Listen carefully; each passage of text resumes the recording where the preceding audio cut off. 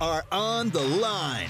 Live on Fox Sports Central Alabama on 98.3 FM in Birmingham and Sylacauga, and in Auburn on ESPN 106.7 or online on foxsports983.com and espnau.com. You are on the line with Noah Gardner and Lance Dawe. Join the show by calling in at 334-321-1390 or toll free at 888-382-7502. You're on the line with Noah Gardner and Lance Dawe on ESPN 106.7 and Fox Sports Central Alabama. Number to call, 334-321-1390. Text line at 334-564-1840. Find us on Twitter at PointGardner, at DawPound. Lance, how you doing today, my man? Good, Noah. How are you doing? Doing really well. The sun came out, at least for a little while today, a little overcast now here in Auburn, Alabama. Chilly in the studio, as always, but I'm just sick and tired of the on and off rain, man. I'm ready for it to just be sunny for once. Yeah, I really don't like the forecast whenever you wake up and it's like, oh, sweet, it's going to be cloudy maybe a little bit today, but for the most part, it's going to be extremely hot and sunny, and then you get halfway through the day and it just floods for about half an hour, and it's like, didn't expect that. Like yesterday, yeah, I had exactly. a softball game yesterday canceled because of the rain, and I was looking forward to going and playing, and I've had like 4 or 5 weeks of the softball season canceled. It's really disappointing, really disappointing. But once again, number to call, 334-321-1390. Text line at 334-564-1840. That's how you can reach out to us. Any questions you've got, whether it's Auburn, Alabama, Georgia, whatever's on your mind in the sports world, we'll talk to you about it. We want to hear from you.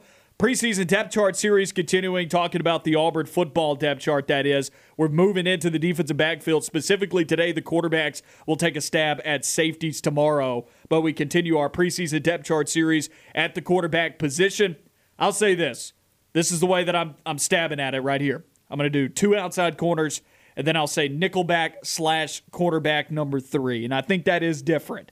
I think the nickelback and cornerback number 3, I think you could see 2 different players that end up being, quote, starters or sharing a significant portion of the work depending on what the defense's goal is on any given play, whether they're going out there to defend pass, whether they're adding another body in there for run support. So we'll get to that as well. But the top of the quarterback depth chart has to be Roger McCreary at cornerback number 1. Yeah, I completely agree with you. I just went down and ranked the cornerbacks by talent, but we can do outside nickelback. That's perfectly fine. I think you can rank all of the corners and then have nickel as its own thing. I'm down with doing that. That's fine.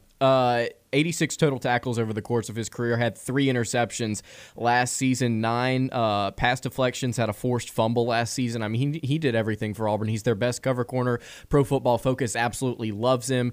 They should. As they should. He passed up potentially going in the 3rd or 4th round last season in the NFL draft, came back to Auburn for his senior year, going to work on his game. I think he definitely is a second roundish kind of selection right now in my mind. If he plays like he did last year, Auburn's best cover corner, hands down. If he even improves just a little bit, that's the trajectory that you can see. Right now, going into the season, is his draft stock there? No, I don't think it is. But to be fair, the way that players are evaluated and the way that these scouts go about their work, you don't start slapping round projections and putting together those reports really until the end of the season, and you have a full body of work throughout the year. And by the end of the season for Roger McCreary, we've talked about this with Auburn's schedule. There's plenty of opportunities for Roger McCreary to be going up against some really good wide receiver cores on this schedule this year, namely Penn State early on. That's the one thing that I would point to on the Penn State football team where I'm like, yes, that is good. Penn State's got great wide receivers. LSU, of course, with Kayshon Boutte. He's going to get matched up every single week with the best wide receiver on the opposing team, and he's going to follow them around more than likely in a lot of man-to-man situations. You talk about the first couple of weeks of the season, you got Jahan Dotson over at Penn State, then you got Kayshon Boutte at LSU, and both of those guys could be day 1, day 2 picks in the NFL draft next year or whenever they take off for the NFL draft. Those are high-quality wide receivers in college football, and that's through the first 5 weeks of the season. And then you get to play Georgia just after that. Just after you play LSU, you play Georgia. You got Jermaine Burton. You got Kyrus Jackson. You got Eric Gilbert. You got Darnell Washington. There's a plethora of receiving threats there. That will be the first game, I think, that we really get to see the depth of Auburn's defensive backfield tested, where there is 1 through 4, 1 through 5 who are truly dangerous pass-catching options at Georgia, and they've got a quarterback that can distribute the football to every single one of those 4 or 5 high-quality pass-catching targets. You get into later in the season, of course, Alabama's going to have their studs at wide receiver, whether it be John Mechie III or A.J. Hall or Jaleel Billingsley at tight end. They're going to have their guys at receiver. Mississippi State, the name of the game for them is the air raid. There are just so many good receiving cores on Auburn's schedule this year that Roger McCreary is going to be able to load up his resume with. And if he can just play well in every single one of those ball games, I think his draft stock soars into the second round at least. And that's something that Auburn did pretty well last season, I believe, up until the Alabama game, is they held every single team that they matched up with. They held their top receiver to minimal damage. I mean, they did almost nothing, and I think a lot of that was attributed to the fact that McCreary was just simply such a good cover corner. So I agree with you. If he improves just slightly, I think his draft stock's going to go up. And NFL teams are waking up to Auburn DBs. Talk about Noah Igbenogany going in the first round. Carlton Davis was a high selection. Jamel Dean was a high selection. You just talk about all of these corners recently for Auburn. Auburn's beginning to get respect at the cornerback position. Now, safety, that's a little ways away. I think this year could go a long way to that if Smoke Monday can put together a complete result and a complete resume in 2021. But Roger McCreary could follow in the footsteps and be another first-round selection just like Noah Igbenogany, and we thought that that was a stretch when he got selected. We were surprised about that, just like most folks were. I even look at some of the smaller teams on this schedule, and I even leave off guys like Treylon Burks at Arkansas. I feel so bad that I forgot to mention that he will be a guy that Roger McCreary will go up against. I think that's a particularly interesting matchup because Treylon Burks possesses that physicality that you will see at the next level. That's a game you could circle where if Roger McCreary does a really good job of shutting down Treylon Burks, that could be the type of game on the schedule where you look October 16, midway through the year, after you've put together a nice body of work, you did well against Penn State, you did well against LSU, you did well against Georgia, and then folks begin to key in on McCreary. They see him do well against Treylon Burks, who is one of the highest valued NFL draft prospects at wide receiver going into this class or whatever he decides to take off. Treylon Burks, if they shut him down, if he shuts him down, then that could be a game where scouts are like, Roger McCreary, without a doubt, second round, right? And he really begins to pick up steam. Second half of the schedule, Ole Miss is always throwing the football. You do well in that game. Texas A&M's got some good receivers, of course, as well. So just breaking down that schedule, a lot of opportunity there for Roger McCreary. And I just wanted to point out that Arkansas game in specific, considering it's at that midseason point, and that's when draft evaluations, you're beginning to see more of a complete body of work. You're beginning to see a lot of bullet points on draft evaluations and on draft reports for these players. You've gotten to see enough games of these guys, and maybe that game midseason against Treylon Burks could be a major point of emphasis for Roger McCreary on some of these reports. Let's go down to second on your list here for cornerbacks. Second on my list for cornerbacks, and I believe this is potentially going to be the cornerback that starts opposite of McCreary. It will be. It's Dreshaun Miller, I believe, is the guy that's going to be starting opposite of him. Former West Virginia player. Pro Football Focus absolutely loves him as well. I think he's going to be able to, like McCreary, keep up with some of the more physical receivers in this league. I believe he had 9 pass breakups last season. I don't have it right in front of me, but I think he had quite a bit of pass breakups last season at West Virginia. He was a Big 12, all Big 12 selection. He played really, really well at the junior college that he played at as well. He had I got that right in front of me. 85 tackles, 6 tackles for loss, and 2 picks in 2 seasons at Eastern Arizona College. Just a really talented player, 6'2", 190. He's got good size for a corner. It's something that I've talked about on this show. I really don't like undersized cornerbacks. I like them to at least be 6 foot or taller. And so Miller definitely fits the bill for me. So, yeah, opposite McCreary, I think he's going to be locked down as well. Last season, he had 8 pass breakups, according to Phil Still's magazine. So, not bad. Not bad. That's one of the higher totals, if not the leading total, Yeah, I believe it is. It's the leading total for West Virginia defensive backs last year. So Dreshaun Miller played a big part in one of the best secondaries in college football. We've talked about that at length. West Virginia just did not give up pass yards. And that's shocking to say about a Big 12 defense, considering not only are Big 12 defenses not very good, but also the Big 12 is known for throwing the football. And they were not giving up a lot of yards, and Dreshaun Miller had a big part to do in that. I agree with you. Dreshaun Miller, I'm expecting to be the second starting cornerback on this field. You got to love him for his experience. Also, I said this on yesterday's show, it has to mean something to you. It has to carry weight when you talk about this coaching staff went to the transfer portal and found like 7 different guys on defense, or however many it was. Every single one of those guys that this coaching staff sought after in the transfer portal, you have to know that they want those guys on this program. It was like the first level of recruiting for this new coaching staff, and they were trying to fill needs in terms of shifting to a new scheme and also needs that they felt like this previous coaching staff left in terms of roster holes.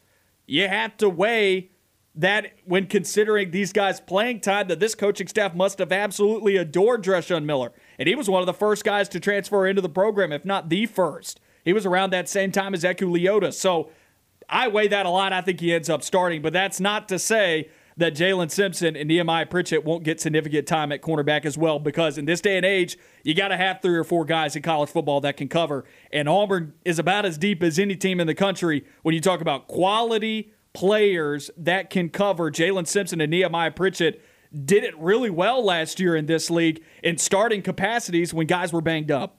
Yeah, I completely agree with you. And looking down the depth chart, talking about Pritchett and Simpson, I had a really hard time deciding which guy I wanted over, because I believe Pritchett played a lot more than Simpson did last year. But Simpson did that due to injury. Yeah, and but I'm just still really high on Jalen Simpson. For whatever reason, after seeing him in the Kentucky game, I'm just really high on Simpson. But I do have Pritchett as my number 3 corner on my list. Again, he came in relief, and he played really well. Quietly was one of the better cornerbacks in the nation, according to Pro Football Focus. 10 pass breakups. 10. That's solid. That's to Simpson's 3, but once again, Simpson was injured for a large portion of the season. Very solid corner. He was a guy that I was not incredibly high on up until just a few months ago when I really started looking into some of the numbers and some of his statistics. We all remember that interception he got against LSU. That wasn't necessarily a play specifically made by him. Finley just kind of flicked it over to him, and the throw was too high, but still he made the play.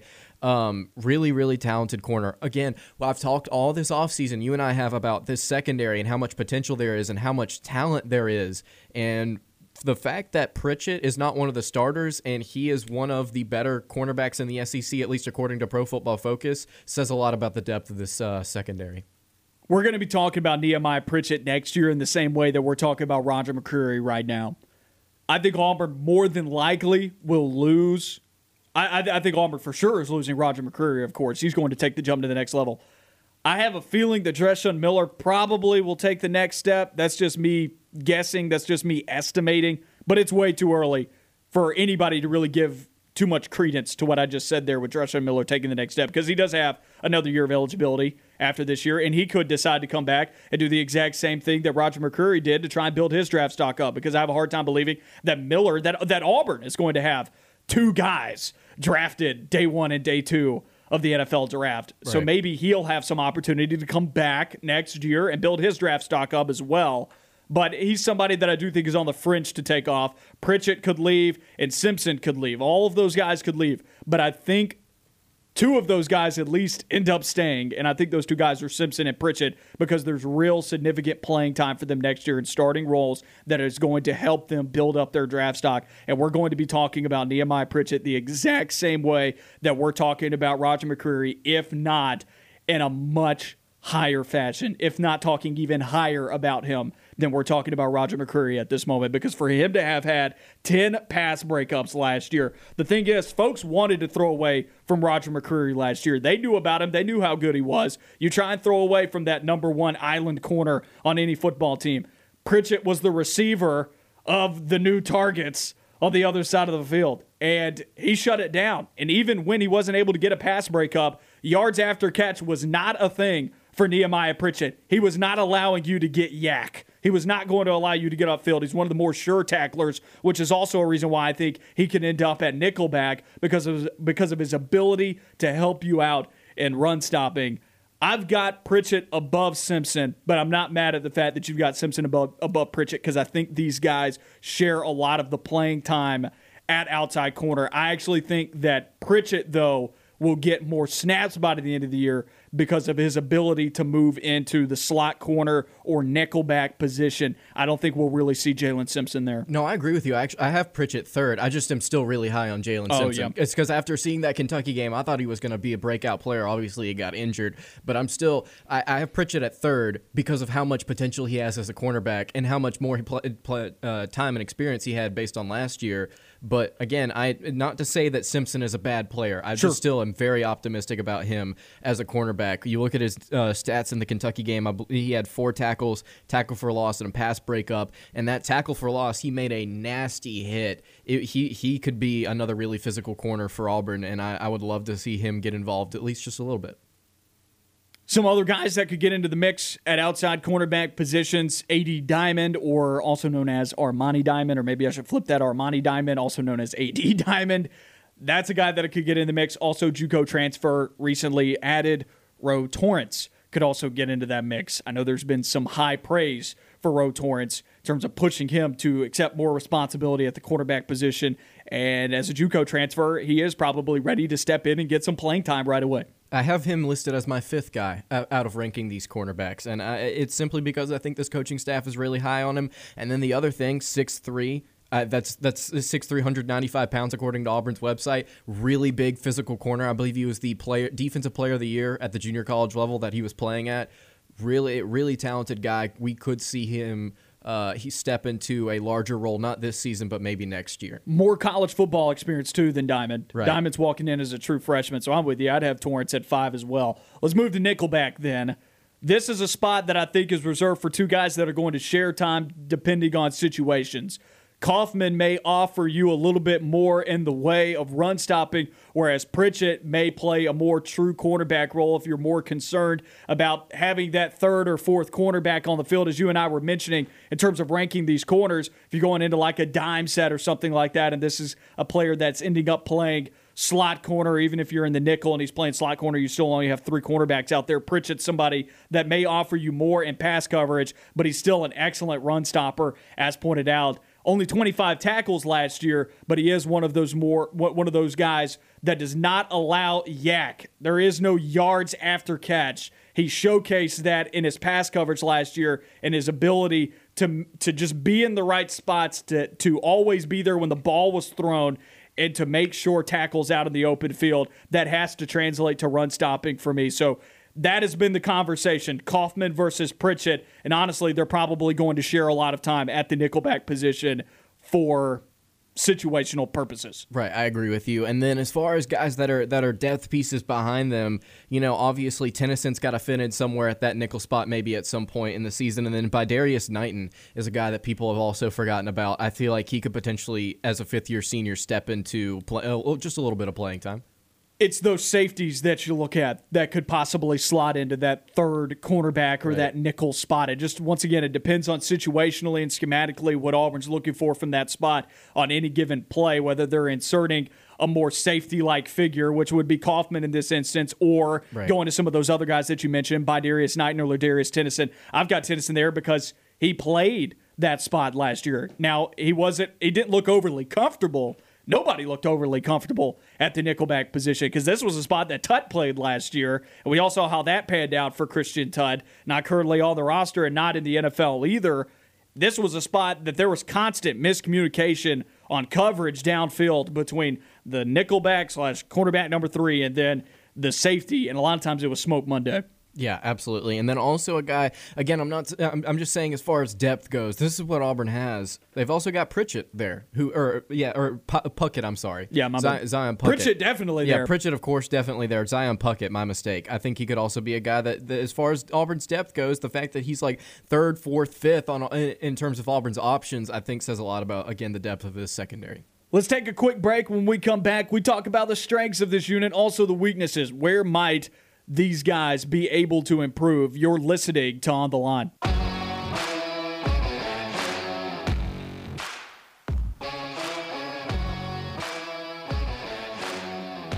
Back on the line on ESPN 106.7 and Fox Sports Central Alabama. Noah Gardner and Lance Dawe with you. Number to call, 334-321-1390. Text line at 334-564-1840. What are your thoughts? Give us your depth chart at cornerback. Keep up with us as we go through the preseason depth chart series. It's towards the end of it. We're doing safeties tomorrow, and then we'll give our best effort at special teams, especially in terms of returning kicks. Got a lot of good stuff planned for the rest of the day, though. We're going to rank our top 5 SEC defenses, talk a bit about breakout players in the SEC. Cole Kublik had Javarius Johnson in that mix. Kind of curious if it really will be Johnson or if somebody else. A lot of great stuff to talk about. We want to hear from you. 334-321-1390. Text line at 334-564-1840. Still talking about this cornerback unit. And honestly, this is one of the deepest defensive backfields, specifically at quarterback. I'll take a step further. I'll say cornerbacks is one of the most, this is one of the deepest in the country. Safety, maybe I won't go there yet because quality depth is a thing, but quality depth at quarterback, this is one of the deepest in the country.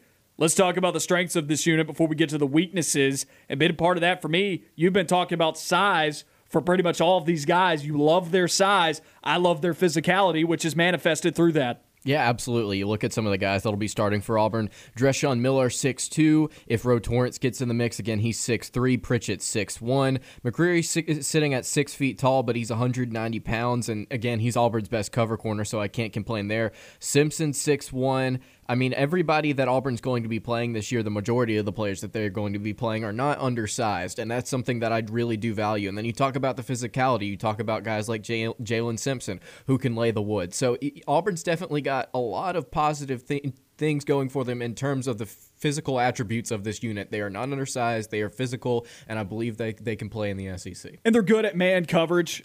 I think they're fine at zone coverage as well, but I really like what these guys offer in man-to-man situations. They always find themselves where the football is. I talk about Nehemiah Pritchett, spoke about him in the first segment of the show today, and I said, look, this is a guy who was not giving up yak.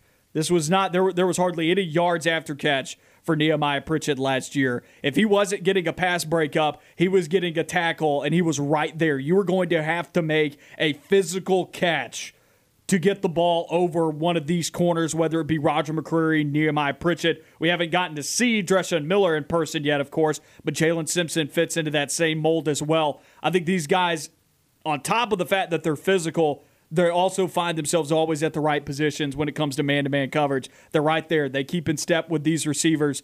They don't make it easy for opposing receiving corps and quarterbacks. No, they really don't. You look at SEC StatCat as well. You talk about, what is this secondary actually giving up? The majority of Auburn's plays last season, whenever they went to the air, were somewhere between 7 and 10 yards, and that was third best in the SEC in terms of keeping it within 7 or 10 yards and not giving up explosive plays. Auburn secondary, whenever they did bring the guys down, and again we'll talk about tackling in just a little bit. Whenever they brought them down, they brought them down. Weaknesses for this unit. What could they do better this year? I think that you and I were talking about this during the break just a little bit. I think it is tackling just a little bit. This group can cover exceptionally well, but they're going to have to learn how to tackle just a little bit better. And physically, we talk about the physicality of this unit. I think they're incredibly physical in coverage. Jalen Simpson, I think, can definitely lay a hit, but they're going to need to be able to tackle guys in space and get across the field better than they did last season. Something that was talked about with Smoke Monday and a couple of these guys is they don't play well horizontally. They don't get right to left quickly, and that's something that this unit is going to have to learn how to do better. That was an observation that I had last year. They just didn't seem to be as good at setting the edge or making plays out in open space on the perimeter than maybe what we saw from previous Auburn defensive backfields. But to be fair, Jeremiah Denson, Steven Roberts, Daniel Thomas, trying to think of other guys, Javaris Davis, all those guys, that was their strengths. They were pretty good in coverage, but I felt like they offered so much in run stopping. They were great at getting to the football, and they were almost always sure tacklers. Last year, I wasn't as impressed with it. I think that some of these cornerbacks that are now going on year 2 with major playing time, that's an area that I think we could see them improve. I think that they're incredibly physical. I think they find themselves at the right spots. That helps them make those tackles. But in terms of true run stopping, I'm not talking about them making a tackle after pass coverage or something like that and being right there next to a guy. I'm talking about actually honing in on the football, taking the right angle, and finding yourself in a position to make a tackle and run stopping. That's an area that I think you could see these guys improve in. And then the other thing, and you were talking about this during the break, so I'll let you take this away, communication in terms of not having breakdowns in coverage downfield. Yeah, absolutely. It's something that Auburn struggled with a couple different times last season as communication. I think specifically between Smoke Monday and whoever he was in the defensive backfield with, that was kind of alongside him. Whoever was playing nickel, there seemed to be a lot of breakdowns in terms of where guys were supposed to be, and there was a lack of communication. However, I will say this. Auburn was third best in the SEC in the amount of explosive plays that they gave up last season in the passing game. That was behind Georgia and Texas A&M. Believe it or not, actually, Alabama was sixth. They gave up 32 explosive plays. Auburn was third with 28 there. But there were too many times, especially as the season went on, that Auburn would just break down and Smoke Monday would just break down. And obviously, if you watched any of Auburn last season, if you watched them late into the season, a lot of fans remember that Iron Bowl, specifically the first touchdown from scrimmage where Smoke Monday was just lost and the receiver running free was just wide open. So in order for Auburn to make a push in some of these bigger games, some of these bigger moments against Georgia, Alabama, Texas A&M, LSU, they're going to have to communicate better, because this is what Brian Harsin wants to do, is to trim down. If Auburn's going to lose in those games, at least make it competitive. Don't let it be 42-17. Go out there and at least try to win, and communication on the back end is definitely going to help. Couldn't agree with you more, and I think that's stuff that gets rectified going into this year. We'll be back with more of On the Line.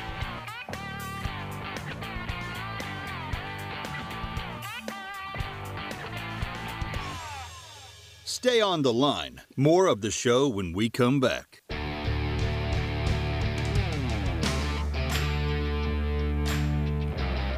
Back on the Line, Noah Gardner and Lance Dawe with you on ESPN 106.7 and Fox Sports Central Alabama. Follow ESPN 106.7 on Facebook and Twitter to keep up with the latest going on at the station. The Max Roundtable, On the Line, The Drive with Bill Cameron, analysis, news, and more. 7 hours of local sports talk radio. That's all on ESPN 106.7, Facebook, Twitter, and Instagram. Find the website on ESPNAU.com. Atlanta Braves, they continue to win. 2-game winning streak right here, 7-3 in their last 10. They are a game out of first place in the NL East, as the Philadelphia Phillies sit at 59-54. The Braves at 58-55. Braves won yesterday against the Cincinnati Reds 3-2. The Philadelphia Phillies lost to the Los Angeles Dodgers. 3-game series for each of these teams here. This is a chance. Now, the Cincinnati Reds are a good baseball team in their own right, sitting at 61-53 overall. And, of course, once again, I go back to that is a better record than the Braves. So if you're just looking at it from a standings perspective, the Braves are going to have to pretty much win this division. The wild card is more out of reach than winning the division is. When you talk about you're only a game back to the Phillies and you're like 5 to the Reds in the wild card at the moment, this is a major opportunity for the Atlanta Braves, not only to gain some ground on the Cincinnati Reds in the wild card race, and the Reds aren't even in the wild card spot at the moment because that spot is reserved for the Los Angeles Dodgers and the San Diego Padres. Right. But this is also a chance, considering the Phillies have a tough series against the Los Angeles Dodgers, for you to possibly take first place. Exactly. I was talking to a friend on Sunday about the Braves, and we were watching one of their games, and it was just about to wrap up. And I asked him, because I didn't know necessarily about the postseason chances, I said, do you think the Braves have a shot? And he was like, oh, absolutely. I think they've got a shot in the wild card. And I went and looked it up. I'm like, actually, the way that it stands right now is Atlanta is sitting at 5th outside of the wild card, and it goes Braves, Mets, Reds, Padres, Dodgers. Now the Braves are sitting at 4th in the wild card, but I agree with you. If they are going to make the postseason, they're just going to have to straight up win the division outright. They're actually much further out of the wild card spot than I originally thought. They were, a couple days ago, they were 5 games behind the Reds, but even, once again, I mentioned that the Reds aren't even in the wild card spot. They're 4.5 games out of that spot. The Braves are 7 games out of the wild card spot. That, once again, I don't think they're going to catch the San Diego Padres or the Los Angeles Dodgers, however that shakes out for that wild card, for those 2 wild card spots. So I don't think the Braves find their way into that mix. But once again, you are only a game out of first place in the NL East, and tough series coming up for the Phillies, whereas the Braves are looking at a relatively easy month here. I don't think that the series with the Reds is easy by any means, but it's definitely not one of the best teams that you could play in the National League. It's not the Padres or the Dodgers. It's not like what the Phillies are having to deal with right now and playing the Los Angeles Dodgers. This is a manageable series that you could take 2 out of 3 in. And then after that, you get to follow it up with a series against the Nationals and the Marlins, two teams that are 12-plus games below 500. There's a real opportunity here for the Braves to not only take first place, but to create some space between them and the Phillies, who are dealing with a bit of a rough patch here with their schedule. So huge opportunity for the Atlanta Braves and stuff to keep up with as the pennant race heats up. Yeah, and you look at the Phillies schedule, and it kind of goes up and down. Obviously, they're going to have to finish out this series against the Dodgers. Then they get to play the Reds. Then they get to play the Diamondbacks. That's 3 free wins right there. Then you get to play the Padres, the Rays, the Diamondbacks again, and then you finish it off with the Nationals. But just simply having to play the Dodgers and the Reds and the Padres there, I mean, that's tough. And the Rays going all the way to August 25th. There's some real. There's some losses on that schedule, whereas the Braves, if they can at least just handle business against the Nationals and the Marlins, which at times has been, it's easier said than done, of course, and it's easier said than done with anything in Atlanta sports, but like I said, easier schedule for the Braves going through August 25th than it is for the Phillies. Exactly, and then they get the Orioles after the Marlins. It's like that's a stretch of Nationals, Marlins, Orioles, where I could see Atlanta. I'm not saying this is going to happen, obviously, because they flip-flop back and forth between winning and losing, but those could be 3 series where Atlanta could find themselves winning 2-1, maybe potentially sweeping the Orioles there, and they're looking really good heading into the tough back half of this month where they have to play the Yankees, the Giants, and the Dodgers. So Atlanta's got a lot of really good stuff going for them right now. They're heating up at the right time, and if they can continue to get hot over the course of the next 9 games, they could find themselves in a really good position heading into late August. Number to call, 334-321-1390. Text line at 334-564-1840. We want to hear from you, anything that's on your mind, whether it's baseball, football, basketball, whatever's going on. I'm sure you saw Sharife Cooper nail a game-winning 3 for the Atlanta Hawks yesterday in the Summer League. He heard us, Noah. He heard us talking about a shot. He heard us. 5 for 8 from 3. 5 for 8, 21 points for the game. I believe he shot 57% from the field. 6 assists. Or 6 turnovers, excuse me. 6 turnovers. Did he have he had 9 assists, but 6 turnovers again? Yeah, 6 turnovers. So again, he's going to have to man, he's got to figure that out. He can't be turning the ball over all the time like that because he is not, okay, he might have shot well for one game in the Summer League. He is not going to shoot like that in the NBA every single game. He's going to have to figure out a way to cut down on the turnovers. I don't want people thinking that I'm knocking him for bringing up the turnovers, but I saw that on a stat line and I groaned. I was like, that borderline, yes, the Hawks won, but you can point to in a close ball game where they did only win 84-83. And once again, this is the Summer League. It's really not that serious, but it is for players trying to make the roster. You go back and you look at that ball game, and you look to one player has 6 turnovers, which is overwhelmingly more than anybody else on the floor for both teams. You point to 6 turnovers, and you think, man, one of those might have cost us this game if that shot didn't go in at the end, right? There's just, it was a tight ball game, and every possession counts. 6 turnovers is giving it away like candy. Right. Well, when you talk about what it gave away, it was momentum. If you go back and watch highlights, there are two or three Sharife Cooper turnovers that you see where it leads to fast break points, easy money, easy dunks, and layups on the other end. And then all of a sudden, the Pacers were starting to climb back in it off of those turnovers. I mean, it almost did cost them. And again, Cooper's not going to shoot 5 of 8 every single game. They're not going to let him shoot 8 threes.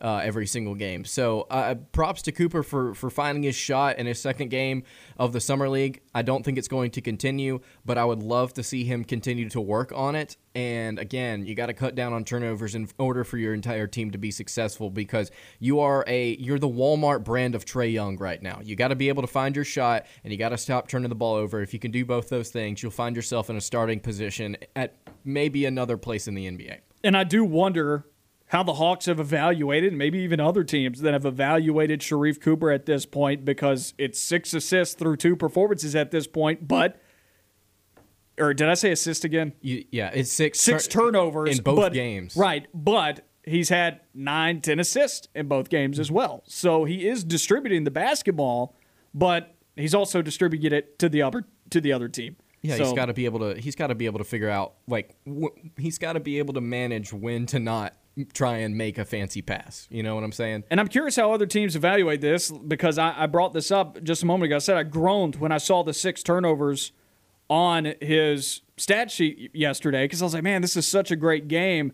But I wonder what that look is for a coaching staff. We're like, is it worth it? Is it worth it for this guy that's balling out right now in the summer league offensively, but also is it worth it to take the baggage that is 6 turnovers? That's a question that a lot of teams will have to figure out, and namely right now, immediately, it's the Atlanta Hawks. But I'm rooting for the guy. I hope he makes the roster, because I do think there's a lot of potential there for Sharife Cooper. You just have to slow it down. Yeah, I completely agree with you. Would you agree with me that he's probably, if in order for his career to continue on an upward trajectory, and the trajectory hasn't even really started yet, but he's going to have to find himself on another team potentially, because Trae Young's probably going to continue to be the guy in Atlanta? I think Atlanta's a good location if he can actually make the roster, because he won't be put into a position where he has to be the guy. He can play 12 minutes a game and develop behind one of the NBA's best at the position in terms of being a two-way player, being able to score, also being able to distribute, or a multiple tool player. He's not just like a Russell Westbrook who's a score-first guy. Trae Young can score first, but he's also an exceptional distributor of the basketball in that pick-and-roll system that they're running with the Atlanta Hawks. I think there's a lot to learn there from Trae Young. I think it's an exceptional location if he can make the roster. The problem is it's a very, very small spot left on that roster, and I don't know if it necessarily goes to a point guard when you look at how the team is made up at this spot. And I don't know if it goes to a rookie point guard who has turnover issues. Right. Because when you put him out there for those 10 to 12 minutes, Sharife Cooper's plus-minus was only 1 yesterday. It was +1 yesterday. There was a couple of other players on the Hawks who had +8, +9. When Sharife Cooper is inserted onto the floor and Trae Young goes off, what the Atlanta Hawks are hoping to do, anytime that Trae Young leaves the floor, what the Atlanta Hawks are hoping to do is to keep the game tied. They don't want to see a run go on for the other team. They don't want the other team to make up significant ground. They just want to trade buckets. Of course, they would love to add to their lead also, but at the worst, they want to keep the game tied, because when Trae Young comes back in, he offers them the ability and the offensive firepower to be able to, if they were behind, to chisel into a lead from the other team, or to possibly add to their own lead. All that I mean is, in terms of plus-minus, they want to keep it even when Trae Young walks off the floor. Turnovers from Sharife Cooper jeopardizes that, and that's evidenced in his plus-minus. Now, granted, yesterday, he was in the positive. He had a +1, so he achieved that. But I don't know what his plus-minus was from his first game. Nonetheless, it was like -1 or 2. Okay, so you see he's hovering around that 0 that I would like to see from him coming in as a bench player. But still, the 6 turnovers jeopardizes that when you're inserting him for 10 or 12 minutes, because he's not going to score 20-plus points in that time period. He's not going to get 9 assists. So is that assist to turnover ratio, that's what you look at. You don't look at the fact that he had 9 assists. You look at the fact that he had 9 assists to 6 turnovers, because he's not going to get 9 assists in 12 minutes. That's all going to scale down, and now all of a sudden it becomes 3 assists to 2 turnovers, and were those 2 turnovers excruciatingly costly that jeopardize your ability to keep a game close, or did it spark a run from the other team? Whatever it may be, that's what is going to war right now. And talking about Sharife Cooper being able to make an NBA team, specifically the Hawks, who have a very small spot open on that roster for a point guard. Is there another team in the NBA right now that could use a flashy distributor like Cooper coming off the bench? There's plenty of teams that need a backup point guard. There's plenty of teams. If there was one that you would like to see him go to, what team would it be? Well, when I was watching the NBA draft, and the Lakers were a possibility, the 76ers were a possibility, I was drooling. I was like, please, one of these teams, one of these organizations that win and win consistently right now and have been at the top of their league, namely the Sixers for the last 4 or 5 seasons. The Lakers are getting there now again, though, on a repeated basis. I think they bounce back and be a top 3 team in the Western Conference, if not the top team in the Western Conference. I just want you to get that opportunity, and at the moment, that is not in the cards because he's on the Atlanta Hawks. But with that being said, if the Hawks don't end up signing him, then he could end up getting an opportunity elsewhere. But the Lakers, obviously, they're working through things with Dennis Schroeder. Also, they just added Mac McClung, the former Texas Tech and Georgetown superstar, to a contract, and I think it's like a training camp contract, so it doesn't necessarily mean that he made the roster. Right now, those spots aren't open because the Summer League hasn't finished yet. Those spots will reopen up after the Summer League, but these teams are all right now watching all of these other squads play, and they're trying to figure out how to fill these spots open on their team. And maybe somebody out there does see something that they like in Sharife Cooper. Number to call, 334-321-1390. Dan is on the line with us. Dan, how's it going today? Hey, guys. Yeah, when he initially Sharife initially got picked by Atlanta, I wasn't really sure how to think of it. But if you look at it this way, okay, you got a guy in Trae Young who is a phenomenal talent, but he's going to probably get you in the playoffs from here on out. It looks like him; he's that kind of player, but he's not a really big guy. And so, if you know that you're going to be in the playoffs, and you know that he's going to get all that wear and tear, you'd probably be good to have a point guard that can like facilitate and if you can take minutes away from Trae Young throughout the whole season to where he's like healthy and ready to go in the playoffs, then it's probably really worth having a really good backup point guard who probably would get good minutes. Maybe not in the playoffs as much, but I mean Trae Young's not like a huge muscular tough guy who's never going to get injured. I mean he is. He is a small guy. And he got hurt in the playoffs. You're spot on. I think this is a great perspective that we haven't been talking about, and honestly that I didn't think about too much. And I don't know if the Hawks are viewing it that way on their roster, but when he went down with an injury in the playoffs, and it was down to Lou Williams and Herter and whatnot, and that wasn't exactly what you were looking for at point guard. And in that system in Atlanta, that pick and roll system, they're looking for a guard, especially at that backup spot, that can still get the basketball to John Collins and Clint Capella on the pick and roll game. And Sharife Cooper's perfect for that. Yeah. And I think the shooting will come around with Sharife. I mean, y'all might have heard or whatever. He did hit the game winner from 3-point range the other day. So, I'm sure that'll all get better. Yeah. So I think he'll find his way groove. I mean, he can definitely pass. We all know that. I mean, probably seen some of the best passes we've ever seen for the few games he played at Auburn. But, I just think it's probably an issue, like I said, where, Trae Young, that guy's phenomenal, but how much can he carry the load, through a full season and all through the playoffs over and over again? He's just not that physical kind of guy, that may last forever. So if you want to really make his career go a long ways, it'd be great to have a backup guy that can definitely, take some of those minutes away. So anyway, appreciate it, guys. Appreciate it, Dan. That was Dan on the line with us, 334-321-1390. I want to compare Trae Young to another guy that has dealt with many injuries in his career, especially in the last 4 or 5 seasons. Look no further than the lookalike for or the player comp for Trae Young when he was coming out of college, Steph Curry. Yeah, absolutely. And those guys get, at some point, this year will be the year where people really key in on Trae Young even more now that the Hawks are a much more dangerous team. They rough him up, man. They don't let him just run around, especially in the playoffs. So Dan has a good point there. Once again, though, I go back to, and I agree with Sharife being a good fit for the Atlanta Hawks system. I'm just a little concerned, though, that the Atlanta Hawks don't want to deal with the 6 turnovers at the moment, the turnover issue. Yeah, sure. And I definitely do think because of Sharife Cooper's talented court vision, he will eventually, if he gets to play in the NBA long enough, cut down on those.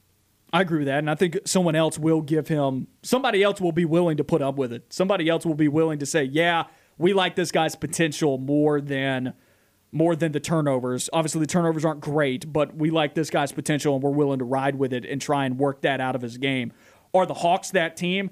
I don't know, because once again, I think they can go out and get a veteran guard that can still pass the basketball and spell some minutes for Trae Young when it gets to playoff time. It doesn't necessarily have to be Sharife. So Let's take a quick break here. You're listening to On the Line. Wrapping up hour number 1 of On the Line. We got about 3 minutes left in the first hour of the Wednesday edition of the show. Noah Gardner and Lance Dawe with you on ESPN 106.7 and Fox Sports Central Alabama. Let's head to the phone lines. 334-321-1390. Drew is on the line with us. Drew, how you doing today? I'm all right, man. How about you? Been doing real well. So the comments about Cooper, I wish that he had gotten to play a whole season. I wish that he had come back for another year because I think he really needed it. I think the other kid that went into the draft probably was as high as he was going to go to be able to develop for another year possibly. But Cooper had a lot of upside to come back. But, the issues with Cooper are that he can pass and he's flashy, but he is obviously turnover prone, and it's hard to reduce turnovers, the ones that he has, if you're a playmaker. So if you watch and see what his turnovers were actually like, it's because he was trying to force something in and make a play, and that is very difficult for a playmaker to stop. But he can't shoot. He's got a really horrible, hard-to-repeat shot in motion, and yes, he will get better. He hit the game winner just the other day, and it was he shot it like he meant it. But the issue that I have, for a small point guard player like Cooper, if you look at someone like Allen Iverson, what Iverson had was athleticism. He could jump like a bug. It was almost like you put both feet on the rim and he would hang in the air and draw contact. Cooper just does not have the athleticism. As a matter of fact, I'm not even sure if he can dunk if he's by himself in the gym. So the athleticism is just not there. He would have really benefited from coming back one more year and would have probably dominated the league, all SEC, and would have probably gone, early first round like he was projected until they got to see that he was small and 150 pounds. And he would have made some money on NIL as well. I agree with you. He would have made a lifetime fortune. I bet you that kid would have made well over $1 million in the 6 months or so of NIL. And so, I understand the appeal. I mean, heck, I'll be 50 years old soon, and I wanted to play. I want to play now. In my head, I still can. But, he probably got some bad advice of going early. And that's very possible, especially considering mock drafts everywhere had him at 22 or no later than 25. But, Drew, we're about to get out of here for the end of hour number 1. We appreciate the call. Yep. That was Drew on the line with us. If you want to call in, 334-321-1390 or text us at 334-564-1840. We're going to head to hour number 2 now. We'll be back.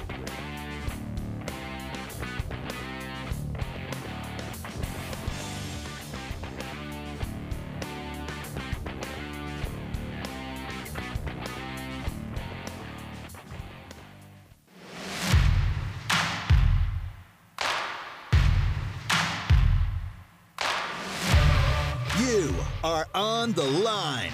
Live on Fox Sports Central Alabama on 98.3 FM in Birmingham and Sylacauga, and in Auburn on ESPN 106.7 or online on foxsports983.com and espnau.com. You are on the line with Noah Gardner and Lance Dawe. Join the show by calling in at 334-321-1390 or toll free at 888-382-7502. Hour number 2 of On the Line. Noah Gardner and Lance Dawe with you on ESPN 106.7 and Fox Sports Central Alabama. Good calls there in that first hour. Keep them coming. 334-321-1390. Text line at 334-564-1840. We've heard from Dan. We've heard from Drew. Excellent calls. Keep them coming our way. 334-321-1390. Hour number 2 here. We've got a lot of good stuff coming your way. We're going to rank the top 5 SEC defense. Talk about potential breakout players in the SEC this upcoming year. Cole Kubelik had an interesting list that featured an Auburn player, as well as we're going to play another edition of In, On the Fence, or Out. And maybe it was called something else last week. I feel really bad. In, Out, On the Fence. I can't remember what order I had it, but it's another variation of Start, Bench, Cut and we're talking about college football teams. So all that to look forward to here in the second hour of the show. Let's get to something that we have been meaning to get to, but we have failed to since earlier this week. Ranking the top 5 SEC defenses. We've ranked all 14. We've done the others up until this point. Now we're down to our final 5. There's some omissions here. If you listened to the show earlier in the week, if you didn't, go and find the podcast wherever you get your podcast. We left out LSU, Florida, Kentucky. Those teams did not make it into our top 5. And this one may be a bit of a shocker for some folks. And you and I have the exact same top 5. So we'll just talk about each of these teams in detail. At 5, this may be a shocker for some folks. But look past the stats. Mississippi State's got a great defense, or a good defense. Yeah, absolutely. They returned 8 starters from a defensive unit that was 5th in the SEC last season in yards allowed per play. They allowed 5.59 yards per play. The teams ahead of them were Kentucky, Texas A&M, Alabama, and Georgia. And I would say that A&M, Bama, and Georgia all had really, really good defenses last year, all things considered. So for Mississippi State to be up there, I think says something about the way that this defense didn't necessarily bend. And I think when you look at the statistics on the surface, you look at the 28 points a game allowed, you look at the 263 yards passing allowed, that was 10th in the SEC, 105th nationally. I think part of that has to come with the fact that this offense for Mississippi State was so terrible and could not sustain drives. It put a lot of pressure on this defense to perform, and obviously you look at yards per play, they were pretty good at holding their own, but at times it led to giving up 28 points a game. I think this unit will improve. Year 2 of the Mike Leach era, this air raid offense may be just slightly more efficient, and I think it'll allow this defense to take a slight step forward. Well, the numbers are skewed a little bit also from an all-SEC schedule. That was one of the more difficult all-SEC schedules because they had to play Alabama, Georgia, Auburn, LSU, Texas A&M, Missouri, Ole Miss. Some of the best offenses in the league were on their schedule. So an extremely difficult schedule for Mississippi State from a defensive standpoint. Every single week they were getting tested for the most part. 7 out of 10 weeks of that season they were getting tested on the defensive side of the football. And you talk about the offense doing them no favors. The air raid, 3 incomplete passes only takes like 15 seconds. Only takes like 15 seconds, you know. So, and you've talked about on the show about where Mississippi State was throwing the ball, and it was like somewhere close to the line of scrimmage or right at it. So it may it was within 3 yards. If you're going incomplete, it may be less than 15 seconds. Heat maps of the Mississippi State route tree has them within 3 yards of the line of scrimmage in between the hashes. Terrible, terrible look. But that is the air raid. But that's what I'm trying to get at here. They had a turnover margin of -8, so maybe the defense wasn't that good at forcing turnovers. But they got sacks. They got pressure on the opposing quarterback. Had 25 last year. That's not half bad. But once again, the offense was turning the ball over an egregious amount of times. When they weren't turning the ball over, it was 3 and out in 15 seconds. So the defense was on the field for an egregious amount of time. Didn't have favorable field position ever. Despite all that, they still put together a defense that was only giving up 3.6 yards per carry and opposing quarterback completion percentage of 61.7%. Both of those marks finishing in the top half of the league, if not in the top 5, top 4, especially when you're talking about yards per carry there. They got 8 starters back on that side of the football. They bring back a large portion of their returning tacklers. The only guy that I can see here out of their top 9 guys in tackles last season that they lost was Errol Thompson, the talented linebacker who moved on to the next level. He was their leading tackler last year. Yes, he is gone, but they bring back, once again, the next 7 or 8 guys on that list of tacklers. Mississippi State's ready to go. Can I throw 2 more stats at you? Mississippi State was second worst in the SEC in terms of their offense in total number of 3 and outs. The only team that was worse was LSU. They were worst in the SEC in average first downs per drive. They averaged 1.2 first downs per drive. It's abysmal. They were not on the field long, and it left their defense out to dry. 8 starters coming back, non-conference play as well. This defense is going to get a little bit of a boost. Easier schedule, too. Maybe not necessarily in the non-conference. They're going to get tested by Louisiana Tech, NC State, Memphis. Those are teams that are all very capable of beating Mississippi State. We've said that many a time, and I don't know if this defense is good enough to get Mississippi State to a bowl game in 2021 because, once again, they were 3-7 after the regular season last year, and their only wins came against Vanderbilt, Missouri, and LSU, which they got LSU at a time where they were abysmal. Vanderbilt was horrible last year, and Missouri, for some reason, reason, they just laid an egg at the end of the year, and then their fourth win came against Tulsa. So I think they're going to be tested by Louisiana Tech, NC State, and Memphis. And very well, they may go 1-2 across that stretch and just beat Louisiana Tech, lose to NC State and Memphis. That's a real possibility. The schedule did get a little bit easier, though, in conference play because you drop Georgia and you still get to play Vanderbilt again this year. You get to play Kentucky, who is not one of the better offenses in this league until they figure out how to throw the football more consistently. The schedule did get a little bit easier in that you did shed one of the best offenses in the league from it, but it is still going to be a tough ride for Mississippi State just because they are, talent-wise at the moment, still down at the bottom of the SEC, but defense is not a concern for them really on that end. It's how this offense will handicap the defense. Yeah, I completely agree with you. Let's move on to fourth here, and this is a team that I think can climb by the end of the year. Could be in the top 3, top 2 category. Auburn, the reason that I have Auburn at fourth is you look at the returning production on that side of the ball. They've got 7 starters coming back. This secondary, I think, is going to be top 3 unit in the SEC, at least in my opinion. I think they're going to be really, really good. We just talked about the cornerbacks, how physical they are, how much depth Auburn has at that position, and then Derek Mason as the new defensive coordinator. I believe he is going to help this unit perform a lot better at all different levels of the defense. I think the defensive line is going to be able to get a little bit more push. I think the linebackers are going to be able to not just be physical in terms of stopping the run. They were not incredibly efficient, Auburn as a unit, in stopping the run last season, but also I think they're going to learn how to be better in pass coverage as well. And then you look at the secondary, again, I think it's going to be borderline elite. So it's just not necessarily statistics, but Auburn has stuff going their way there. But in terms of what's coming in this season and what's returning, there's a lot of optimism to believe, compared to some of the other defenses in this league, that Auburn should be at the top. I'm about to get on my soapbox here. This is a big reason why I think that they could climb in these rankings by the end of the year. But I'm about to get on my soapbox. Oh, no, I want you here for it. But I do want to step out here and make some points because you brought up to me today, Brandon Marcello put out his ballot and put out his projections for this upcoming year, and you reminded me that he had him at 6th. I don't know why that came to your mind today, but you said that he had Auburn at 6th overall in the SEC West. That's no good. And just so many people are down on Auburn this year, and they want to say it's questions, they don't know anything. Sure, whatever. That's not the soapbox that I'm getting onto today, but it is about this defense. For some reason, there's a narrative about this defense that people, even in the local sphere, say that we just don't know if they're going to be any good this year. They weren't that good last year. By what metric was this defense not very good last year? Now, I shouldn't say very good, but that they weren't good last year, because good is relative, all right? Alabama fans were pulling their hair out after the Ole Miss game last year, but Alabama still finished number 1 in the conference in points allowed per game.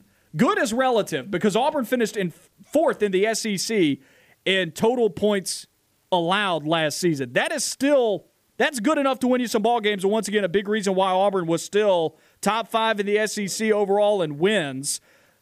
They were one of 5 teams that had a winning record last year, yet people are down on Auburn in the SEC for whatever reason it is.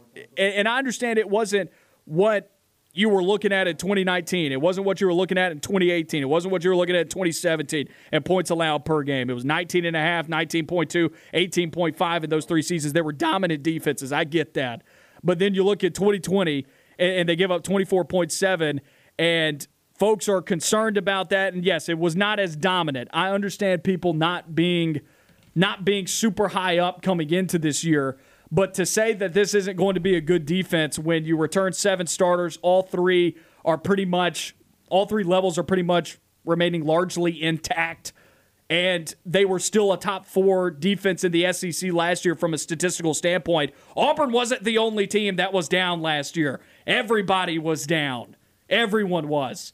The coronavirus affected teams in different ways, and just go and look across the SEC. Defense was down, and Auburn still finished in the top 4 in that category in points allowed.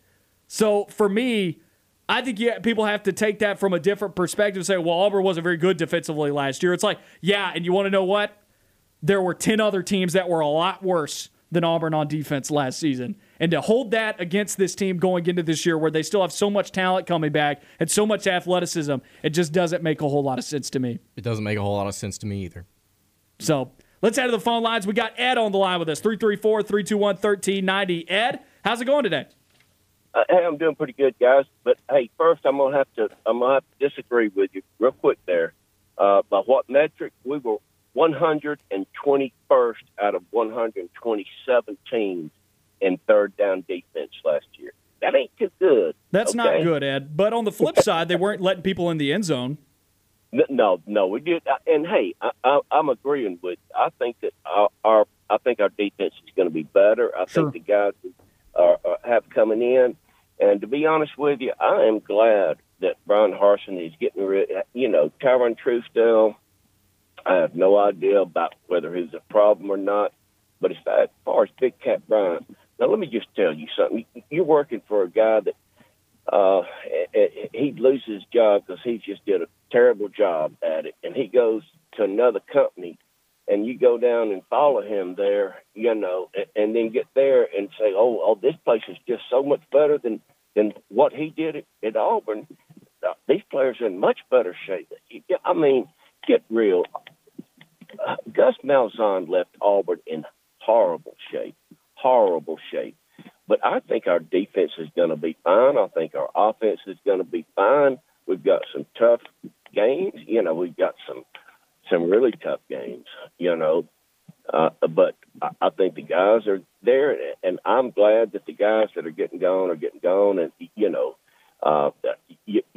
we all know the reason why most of them left is because they're going to have to get off their butt and work.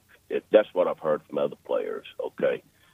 But I have nothing but the only thing I've got real concern about with Brian Harsin, and this is real concern about, is with the COVID.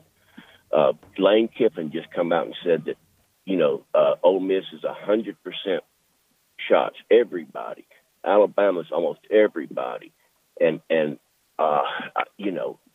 man, I hate to bring up something like that, but it could be something very serious.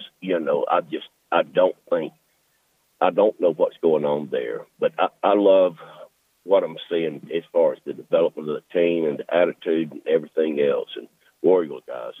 Appreciate it, Ed. That was Ed on the line with us, 334-321-1390. Text line at 334-564-1840. That's how you can get in contact with us. Had a couple of calls this week about COVID-19 and how Auburn's handling it and whatnot.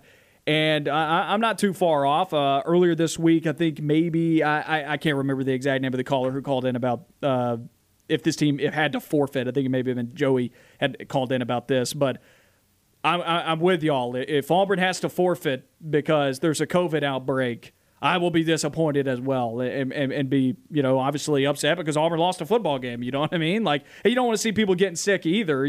Like that's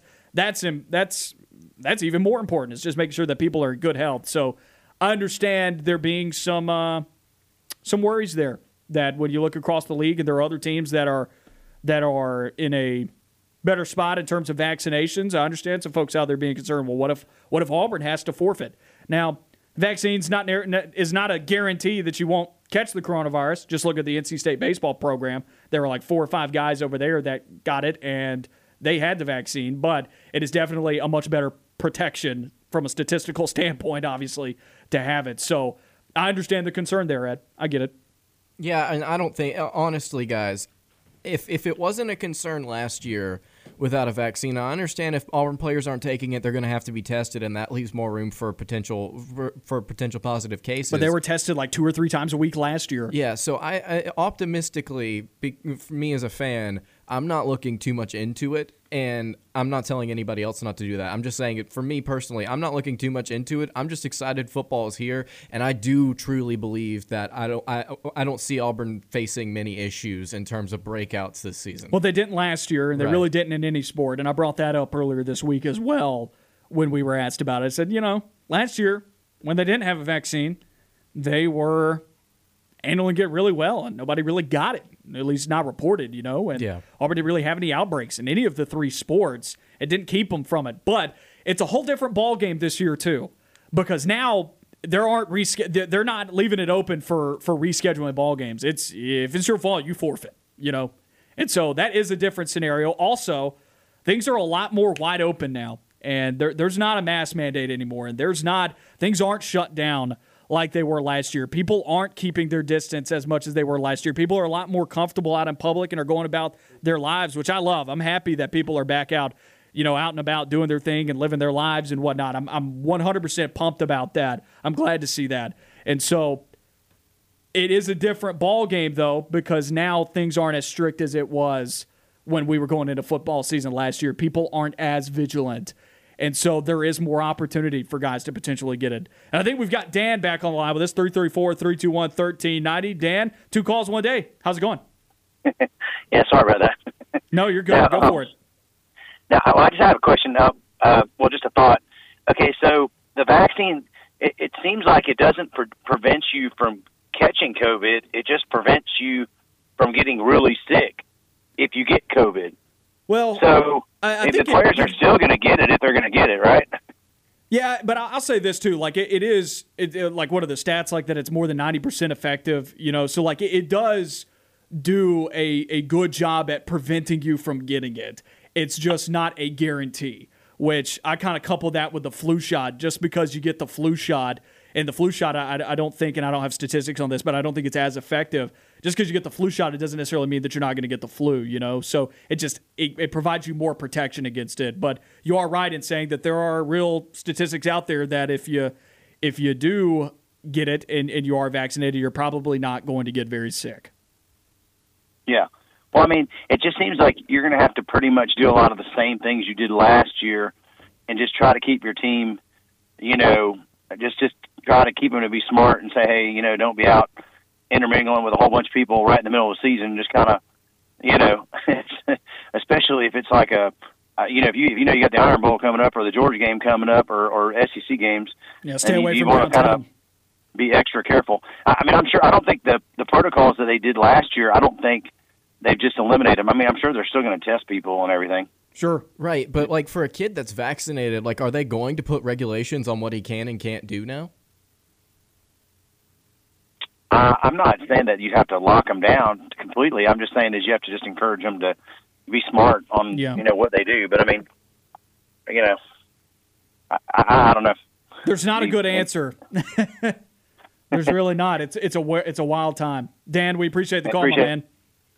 That was Dan, 334-321-1390. Yeah, I think the truth to all this, though, is that there's really not a good answer. I understand what Dan's saying, though.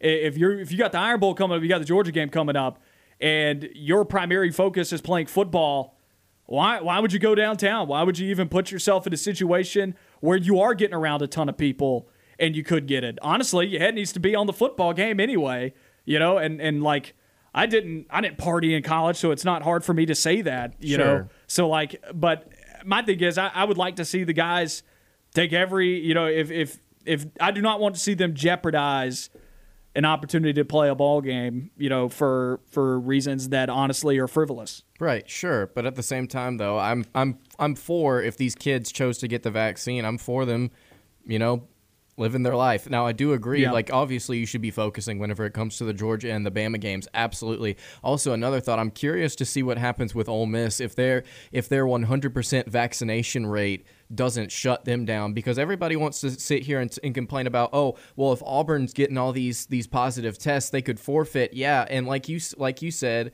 like it's not, the vaccine doesn't prevent you from getting it. Same thing with the flu. So if guys test positive, they could still just shut it down, just to shut it down. So 100% vaccination rate is good and all, but like if Ole Miss also catches cases, they could also forfeit. It's not just an Auburn issue. This is just a very up in the air thing, I feel like. On the flip side of that, though, and I'm not disagreeing with you, I'm just saying on the flip side of that, though, there's a very, very, very, very, very, very much lower chance that the Ole Miss football team has a massive outbreak. At least that's what it seems, that they would have a massive outbreak that would prevent them from hitting the player threshold that they would need to play a football game. Because remember, there is, and we heard this at SEC Media Days from Greg Sankey, and I can't remember exactly what number he said it at, but I think it was 80%. There's like a minimum number of players that you have to have available to be able to play. And a team that's fully vaccinated, I would assume, is going to have a better shot at hitting that mark, even if a couple of guys get it, because once again, it is better at protecting you from contracting it. It's not a guarantee, but it is better at protecting you from it, and that's kind of the big argument. I hate talking about it so much. I really do. Yeah. But if people want to call in, though, still continue to call in, ask questions. It's a weird time, and there are different variables and different factors this year than there were last year, because guess what? We weren't talking about how the vaccine affects college football last year. We were talking about how we were all just going to be able to find a way to make it through a season. What's exciting is, and what's optimistic for the fan base is, hey, at least we're out there playing some ball this year, and there are different things to talk about. We're actually talking football at this time than as opposed to last year we were talking, is it going to happen? Yeah, absolutely. And again, I don't think it's going to be as big of an issue as it was last season. I agree with you there. And that may just be hope. Let's take a quick break here. When we come back, we'll continue to rank the top 5 SEC defenses.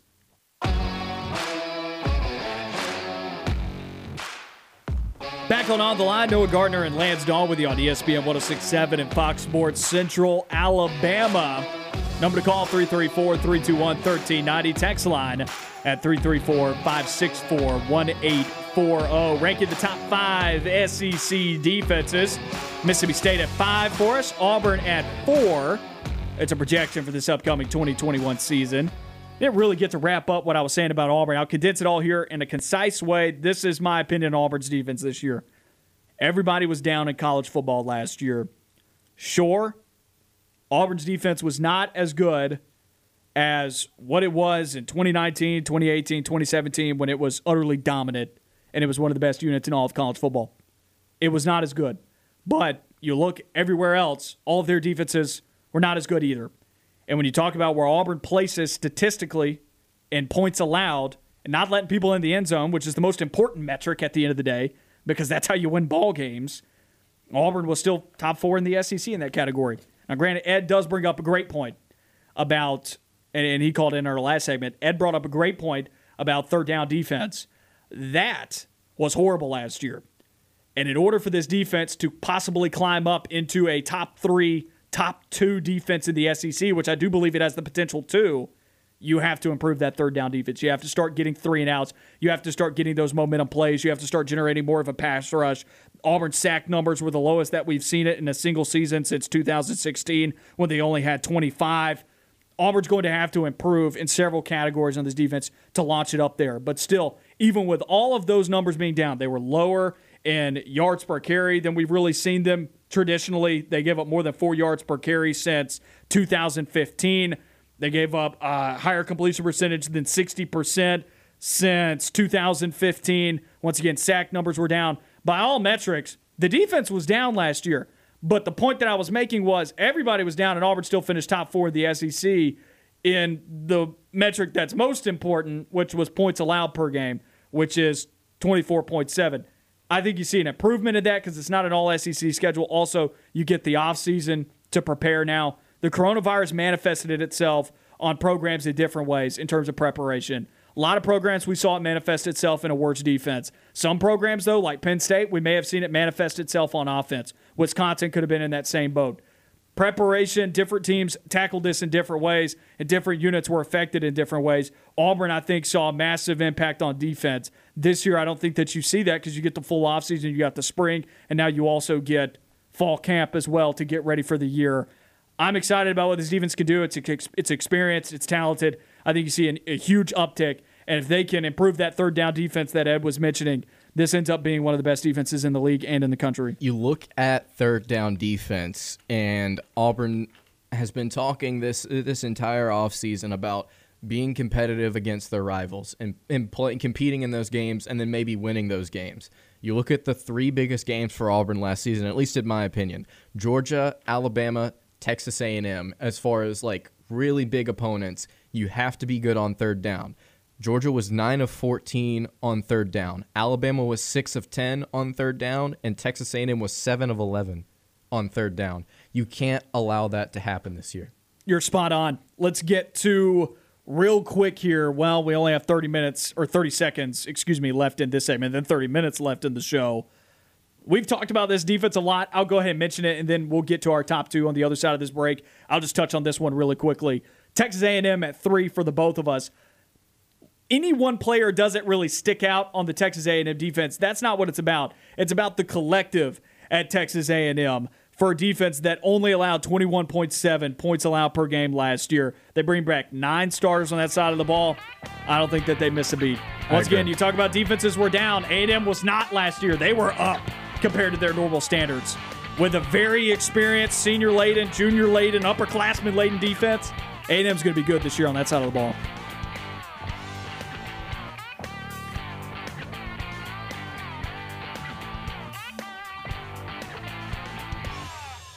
Stay on the line. More of the show when we come back.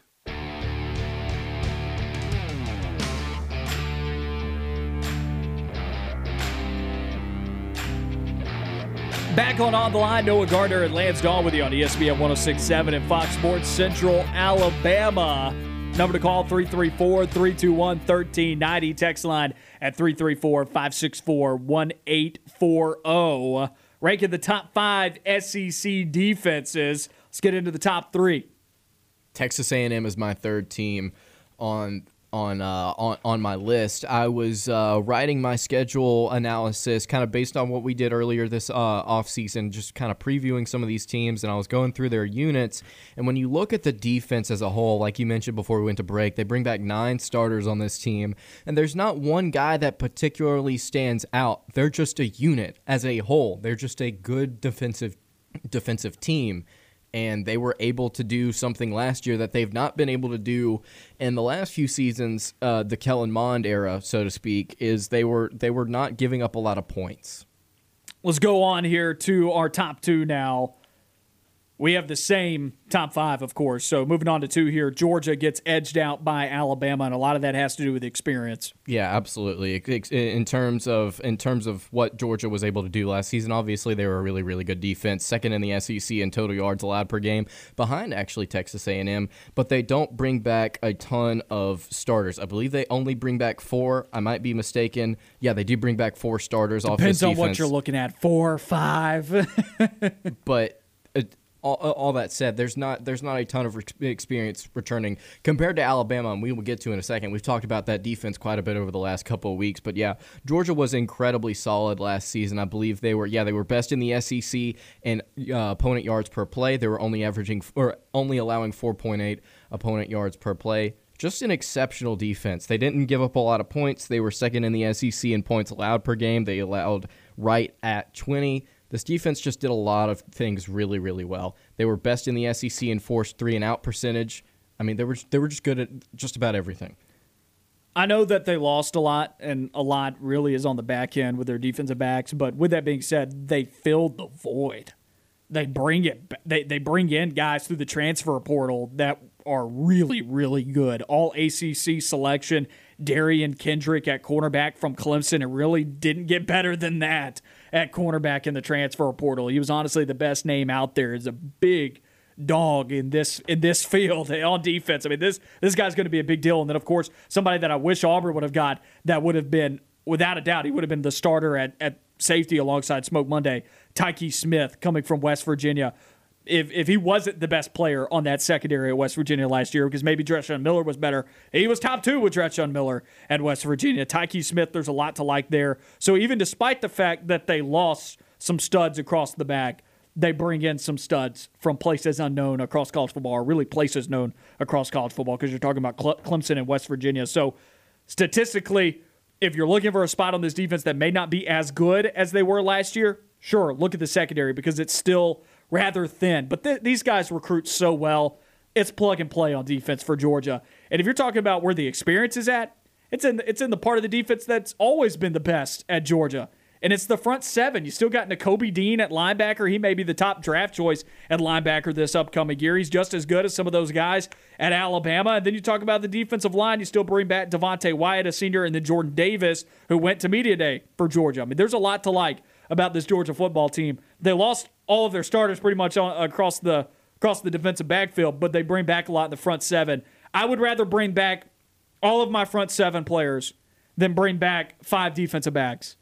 Georgia lost the part of the team that you can replace easier, especially when you have a front 7 as good as theirs. And it was not bad at getting pressure. I mean, they have guys on this team that are coming back that had 13 quarterback hurries, another 13 quarterback hurries, 24 quarterback hurries, 20, 14, 13. I mean, the list goes on and on when you talk about QB hurries for this Georgia team. They got sacks last year higher than they typically do. They had 32 sacks last year. That's their highest mark since 2017 when they had 34. They got after the quarterback better than most teams in this league. They were second in the SEC in sack production, actually. Still, yards per carry allowed, it was their lowest in the last 7 years with 2.4. Georgia's going to be just fine on defense. Exactly. And as far as their pressure rate, they were best in the SEC in times of not sacks, but the amount of times that they were able to pressure the opposing quarterback. I agree with you. I really like what this front seven brings. They've been able to crank out NFL caliber linebackers, like multiple of them Clockwork. over the past 4 or 5 seasons under Kirby Smart. Nakobe Dean, not an exception there. Next. Yeah, exactly. He next. This unit is going to be just fine. And then you talk about the secondary and how it might be the least experienced group out of everybody, and it might be the weakness if you were to point at one. 88th nationally, I believe, in passing yards allowed per game last season. But like you mentioned, bringing in Darian Kendrick from Clemson, bringing in Tyke Smith from West Virginia. I mean, they're reloading. Kirby Smart was actually asked about it at SEC Media Days. It's like, well, Coach, you've told us in the past that you don't really like pulling from the transfer portal. Why'd you get these 2 guys? And he's like, because it's our biggest need. We need guys in the secondary. We need to reload. Good. And they did. Yeah, they reloaded with some exceptional talent. Let's move on to Alabama, top defense of the league. We haven't been shy about this. Yeah, best defense in the league by far. We've talked about them for the past couple of weeks, and we've talked about just the fact that they bring back so many guys that were just so good last season. You look at the front seven. They've got DJ Dawe coming back. The linebackers, they've got Christian Harris and Will Anderson coming back. And then you talk about the household names in that secondary. Josh Jobe is a senior. Sophomore Malachi Moore. Jordan Battle. Daniel Wright. Kool-Aid McKinstry, who is going to be a phenomenal freshman for the Tide this season. I didn't realize this until I was talking with Bill Cameron of The Drive yesterday. He's actually going to try and play basketball as well. Kool-Aid is, which is going to be interesting to see. You didn't know that? I knew that I had heard before that he was some type of two-way player. It just completely slipped my mind. And now that we're talking about this defense again. Now, will he play? No, but he will be on the team. It's pretty cool. It's pretty dope. And then Auburn's going after a guy right now that could potentially play both football and basketball. Now, down the line, could Kool-Aid play guard for Alabama if they have a skimpier recruiting class at guard? Sure. If but J.D. Davidson's deepest, not there. Right, the deepest group, though, at Alabama on the basketball team is guard. Yeah. Got like 8 guys that can play, you know? That's the majority of their roster. If anything, they're lacking in the front court, which could hold them back this year, but that's a conversation for another day. We're talking football. Yeah, talking about the football though, and talking about the household names in the secondary, there are just a lot of household names on this defense, period, and I think we're going to see a resurgence on that side of the football after having, like you mentioned earlier, Alabama fans were pulling their hair out sometimes, and they were still only allowing 19.4 points per game. They're going to be a little bit better than that this season, I think. If I had to pick a unit that I wasn't just like jumping for joy about, it would be the defensive line, but it's still going to be very good and a top 3 unit of the SEC. I think that there are a couple other defensive lines that may be better than Alabama's, namely Georgia's at this point. But that's only because these guys really haven't been playing. LeBron Ray's coming back from an injury. DJ Dale's only a sophomore. Fedarian Mathis, he's now stepping into that spot where he's an upperclassman. It's been young up to this point, unproven. It could break out this year, and it could still be an exceptional defensive line. So I'm not saying that part is bad. I'm just saying if I was looking for the weakest part of this defense, it's the defensive line, because the best part of this defense, in my opinion, it's not necessarily the secondary, it's the linebackers. No one comes close to Alabama with this level of depth, quality depth at linebacker. Now, of course, there are other good linebacker groups out there. I think Auburn fits into the top 3 with Owen Pappo and Zacoby McClain, maybe even second in the league. And I think Georgia's right there with Nakobe Dean. You have to give a lot of respect to those teams. But and I'm excluding Henry To'o from this conversation. I'm just going to say, even if Alabama didn't bring in Henry To'o from Tennessee, you still look at Will Anderson, Chris Allen, Christian Harris. Those 3 guys right there, they very much so deserved all of the preseason accolades that they got going into this year. 79 tackles for Christian Harris, 4.5 sacks, 3.5 tackles for loss, a pick, 6 quarterback hurries, couple pass breakups. The list goes on and on. That's just one guy. Will Anderson had 7 sacks, 3.5 tackles for loss, alongside a total of 52 tackles. Chris Allen had 6 sacks, 7 tackles for loss, 41 tackles last year, 5 quarterback hurries.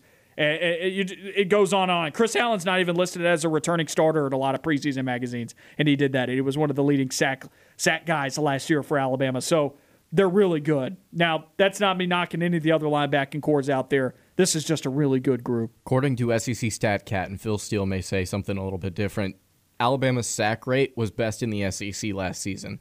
Their percentage of plays that allowed somewhere between 0 and 3 yards was third best in the SEC. So whenever they 46% of the time, when you lined up against Alabama, you were getting 3 yards or less. The only other two teams in the conference that were better than them at that were Mississippi State, and that's a credit to the reason why we have them as fifth in our rankings, and then Georgia was best in the SEC. What's so exceptional about Alabama's defense, though, is you're not going to be able to run the ball on them effectively for more than 3.5 yards a carry. So then you got to turn to the passing game. But this is one of the few years where I think you can point to the Alabama secondary and you can say, man, there's no weak points back there. There's been years where I have not been super high up on Alabama defensive backs, and you kind of look into the NFL and you're like, yeah, a decent amount of them haven't really panned out. But this group, they're talented. They were good last year, and they were young last year. Now they're experienced. So this is a hard defense to find a weak point in for you to score. There are going to be very few teams on the Alabama schedule that scores more than 20 points on them this upcoming year. And that's weird in this day and age of college football. I'm going to switch gears here for the last little bit of our show. Of course, we still got one more break to go. We got about 5 minutes left in this segment, then another 5 after that. So about 10 minutes left in the show here total. Let's move on to a favorite segment of mine that we've put together, a variation of Start Bench Cut. In, on the fence, or out? We got a new group of teams here, and the way that it works is this. We've got 3 teams that we bring in per group. You have to say which team that you're in on, which team that you're buying into. You have to say which team that you're more on the fence on, and which team that you're out on. And, of course, you may be all in on all 3 of these teams, but that's what makes the game fun, right? Exactly. Got to make difficult decisions. So let's start it off right here. Iowa State, North Carolina, Florida, all very close in the preseason coaches poll that came out yesterday. And honestly, this is one of those groups where I would be in on all 3 of these teams, but that's not how this game works. So, exactly. This is what makes it so tough for me, and that's why it was so tough for me last time, as I was like, man, I like all of these teams. I don't want to say one of these teams that I'm just completely out on. What I will say, though, is I think it goes in order, the order that you listed them in. I'm in on Iowa State, I'm on the fence on North Carolina, and I'm out on Florida. I agree with that. That's what I put down. Here's a hot take for you. And really, it is, but only if there's a caveat to it. If I didn't believe that Oklahoma was a true bona fide national championship contender this year, Iowa State would be winning the national title. No, I think Iowa State would be a college football playoff contender. There are 3 things you need to win a national championship in this day and age. And the most important part is the first 2 points. You need a great quarterback. You need a quarterback that can drive the ship. You need a good offensive line. That's gonna fix a lot of issues for you if you don't have a great running back, which Iowa State does have a great running back with Breece Hall. That's going to give your quarterback time to distribute to maybe receivers that are having a hard time finding their way to get open. If you have those 2 things, you have the potential to have a great offense, which, as Terry has pointed out to us so many times on this show, great offenses win national championships. Iowa State's had a good offense the last couple of years. I think with 11 starters coming back on that side of the ball, all 11 guys back, they got the potential this year with Brock Purdy at quarterback, Breece Hall at running back. Once again, I go down the list. Nobody left this Iowa State football team. Everybody is back. This offense is going to be great this year. And then you look at the defensive side of the ball, 9 starters come back. They returned 20 of 22 starters. If Oklahoma didn't recruit better talent than them across the top, it's going to be a tight race between Iowa State and Oklahoma. But I give Oklahoma the edge at this point just because you know that they have better talent inside their football facility than Iowa State does. But, man, this Iowa State team is going to be in the mix all year long for those playoff spots around 5 and 6. I really like this Iowa State football team. The team I'm on the fence with, if I had to choose of this group, I go North Carolina. I like Sam Howell too much, man, for me to be out. I think Sam Howell, across his first 2 years in college football, he plays a big part in those receivers being so good. Now, that's not me dogging those receivers in North Carolina. They are very good receivers, but Sam Howell has gotten to that point now where he makes players around him better.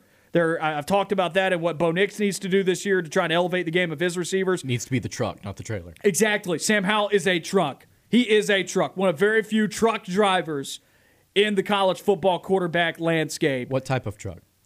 Man, he's 18-wheeler. He's got all the power, man. He is one of the best quarterbacks in this class of QBs in college football. That's why I'm on the fence with North Carolina as opposed to Florida, whereas I don't know that yet about Emory Jones. The reason why I'm not all in on North Carolina more than Iowa State is because they lose so much talent around Sam Howell. Outside of that, there's just not as much experience on this North Carolina team as there is at Iowa State. I think the Iowa State defense is going to be better than UNC as well. There's more to like about Iowa State outside the quarterback, who is also very good, and Brock Purdy.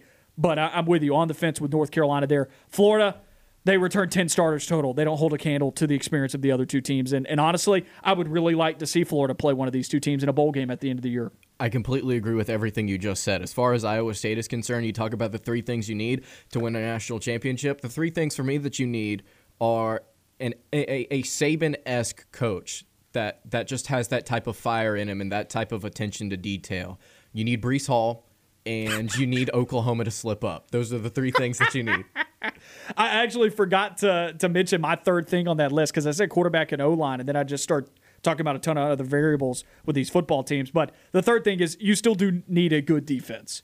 You don't need a great defense anymore, but you do still need a good defense. I thought that's what you were going to say, is a defense that does not break. And they have that. 21.4 points allowed per game last year. It was still one of the better defenses in college football. That's the reason why I am kind of on the fence with North Carolina, because again, Sam Howell is such an excellent quarterback, but I believe Carolina was giving up over 30 points a game last season. And it was high 20s. It was not over the 30s. Okay, high 20s. But I'm not really sure. And then as far as Florida goes, they didn't have a good defense last year, and they're breaking in a new quarterback. Just too many question marks for me. Let's head to a quick break here. We wrap up the show when we come back. Back on The Line, Noah Gardner and Lance Dawe with you on ESPN 106.7 and Fox Sports Central Alabama.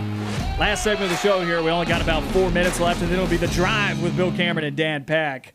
Follow Fox Sports Central Alabama on Facebook, Twitter, and Instagram to keep up with the latest going on in sports. On The Line, The Drive with Bill Cameron, analysis, news, and more, all on Fox Sports Central Alabama, on foxsports983.com, and on Facebook. That's Fox Sports 983.com. It's been such a fun show today. If anybody's missed any of it, I mean, you missed really good content. We continued our preseason depth chart series, as well as ranking the top 5 SEC defenses. We're going in right now on the fence or out. We've just had a great show today, and if you missed any of it, go and find the podcast on Apple Podcasts, Google Podcasts, Spotify, Stitcher, and iHeartRadio.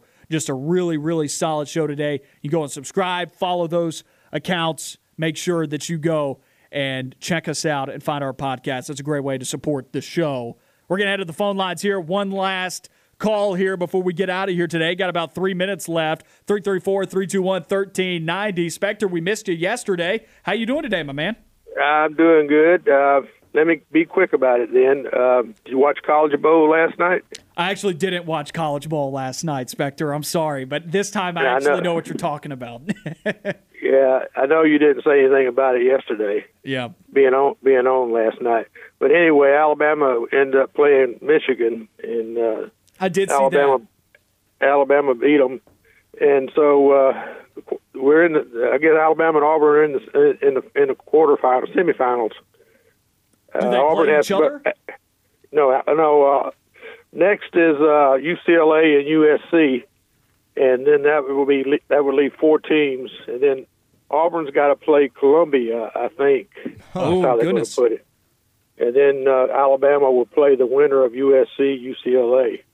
You know, this is the college football playoff we're all looking for. Auburn, Alabama, Columbia, and then one of the L.A. schools. There you go. Yeah, that's it. But anyway, I just want to mention that. So next Tuesday night, don't forget to mention it Tuesday day about it. I won't. Tell everybody what channel it comes on. NBC. Sounds good. I'll make sure that I mention that next week. All right, bud. See you Appreciate later. it, Spectre. Spectre on the line with us there, 334-321-1390. Yeah, that's the college football playoff that we all want, is Auburn, Alabama, Columbia, and then insert L.A. school here. Yeah, I don't think y'all know this yet, but in my college football playoff predictions, I actually have the Citadel as my number 4 spot after seeing what they did against Alabama a couple years ago. They threw down, man. That's good. That's really good. All right, let's do one more, in, on the fence, or out. We got a little bit under 2 minutes left here. So I'm going to find one that I think's really going to hurt you. Don't do the one that I think you're going to do. You know exactly which one I'm doing. I'm driving the dagger in here.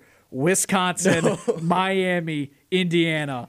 That's 15, 16, and 17 in the poll, and I know you like all three of these teams, so that's why I put it on here. Bro, that hurts. That's what I was gonna say. I was like, man, I hope we get to do the Auburn one, but we don't do Wisconsin, Miami, and Indiana because he knows I like all three of these teams. You're gonna make me do this. I am, and I hate it. I hate it so much. But I'm going to say that It's hard to say who I'm in on. I know who I'm out on, but it's hard to say who I'm in on. Who are you out on? Indiana. Oh, I'm not out on Indiana. I'm out on Miami. Okay. I will say I'm in on Wisconsin, I'm on the fence on Miami, and I'm out on Indiana. Okay. I went in on Wisconsin. Same reasons probably as you. Schedule is ridiculously easy. Excellent defense. All they got to do is get quarterback play to be optimal. They got to get quarterback play, manage the game, don't make mistakes. Mertz made some mistakes last year. If they get them to that point, that defense may be good enough for them to win in the Big Ten title game against Ohio State. But Wisconsin in a year where they don't have to play Ohio State in the regular season, give them to me. They might be undefeated going to the Big Ten title game because they genuinely are better than every team on that schedule. And then I got to go quick here. Here's why I'm on the fence with Indiana versus Miami. They're a more complete team, and I would have thought that you would have gone on the fence there. Dang, Quarterback play, I don't think you're dropping off too much from Derek King to Penix. Yeah, I guess you're right. There's a better defense at Indiana. Only gave up 20.3 points allowed per game. Miami's defense last year was awful. Indiana actually beat good teams last year. Miami did not. Miami's yet to exceed expectations. Indiana has. It's true. We'll talk about it more tomorrow. Yeah, I do want to talk about it a little bit more tomorrow. We'll be seeing you tomorrow, everybody. Same time, same place. You know where to find us.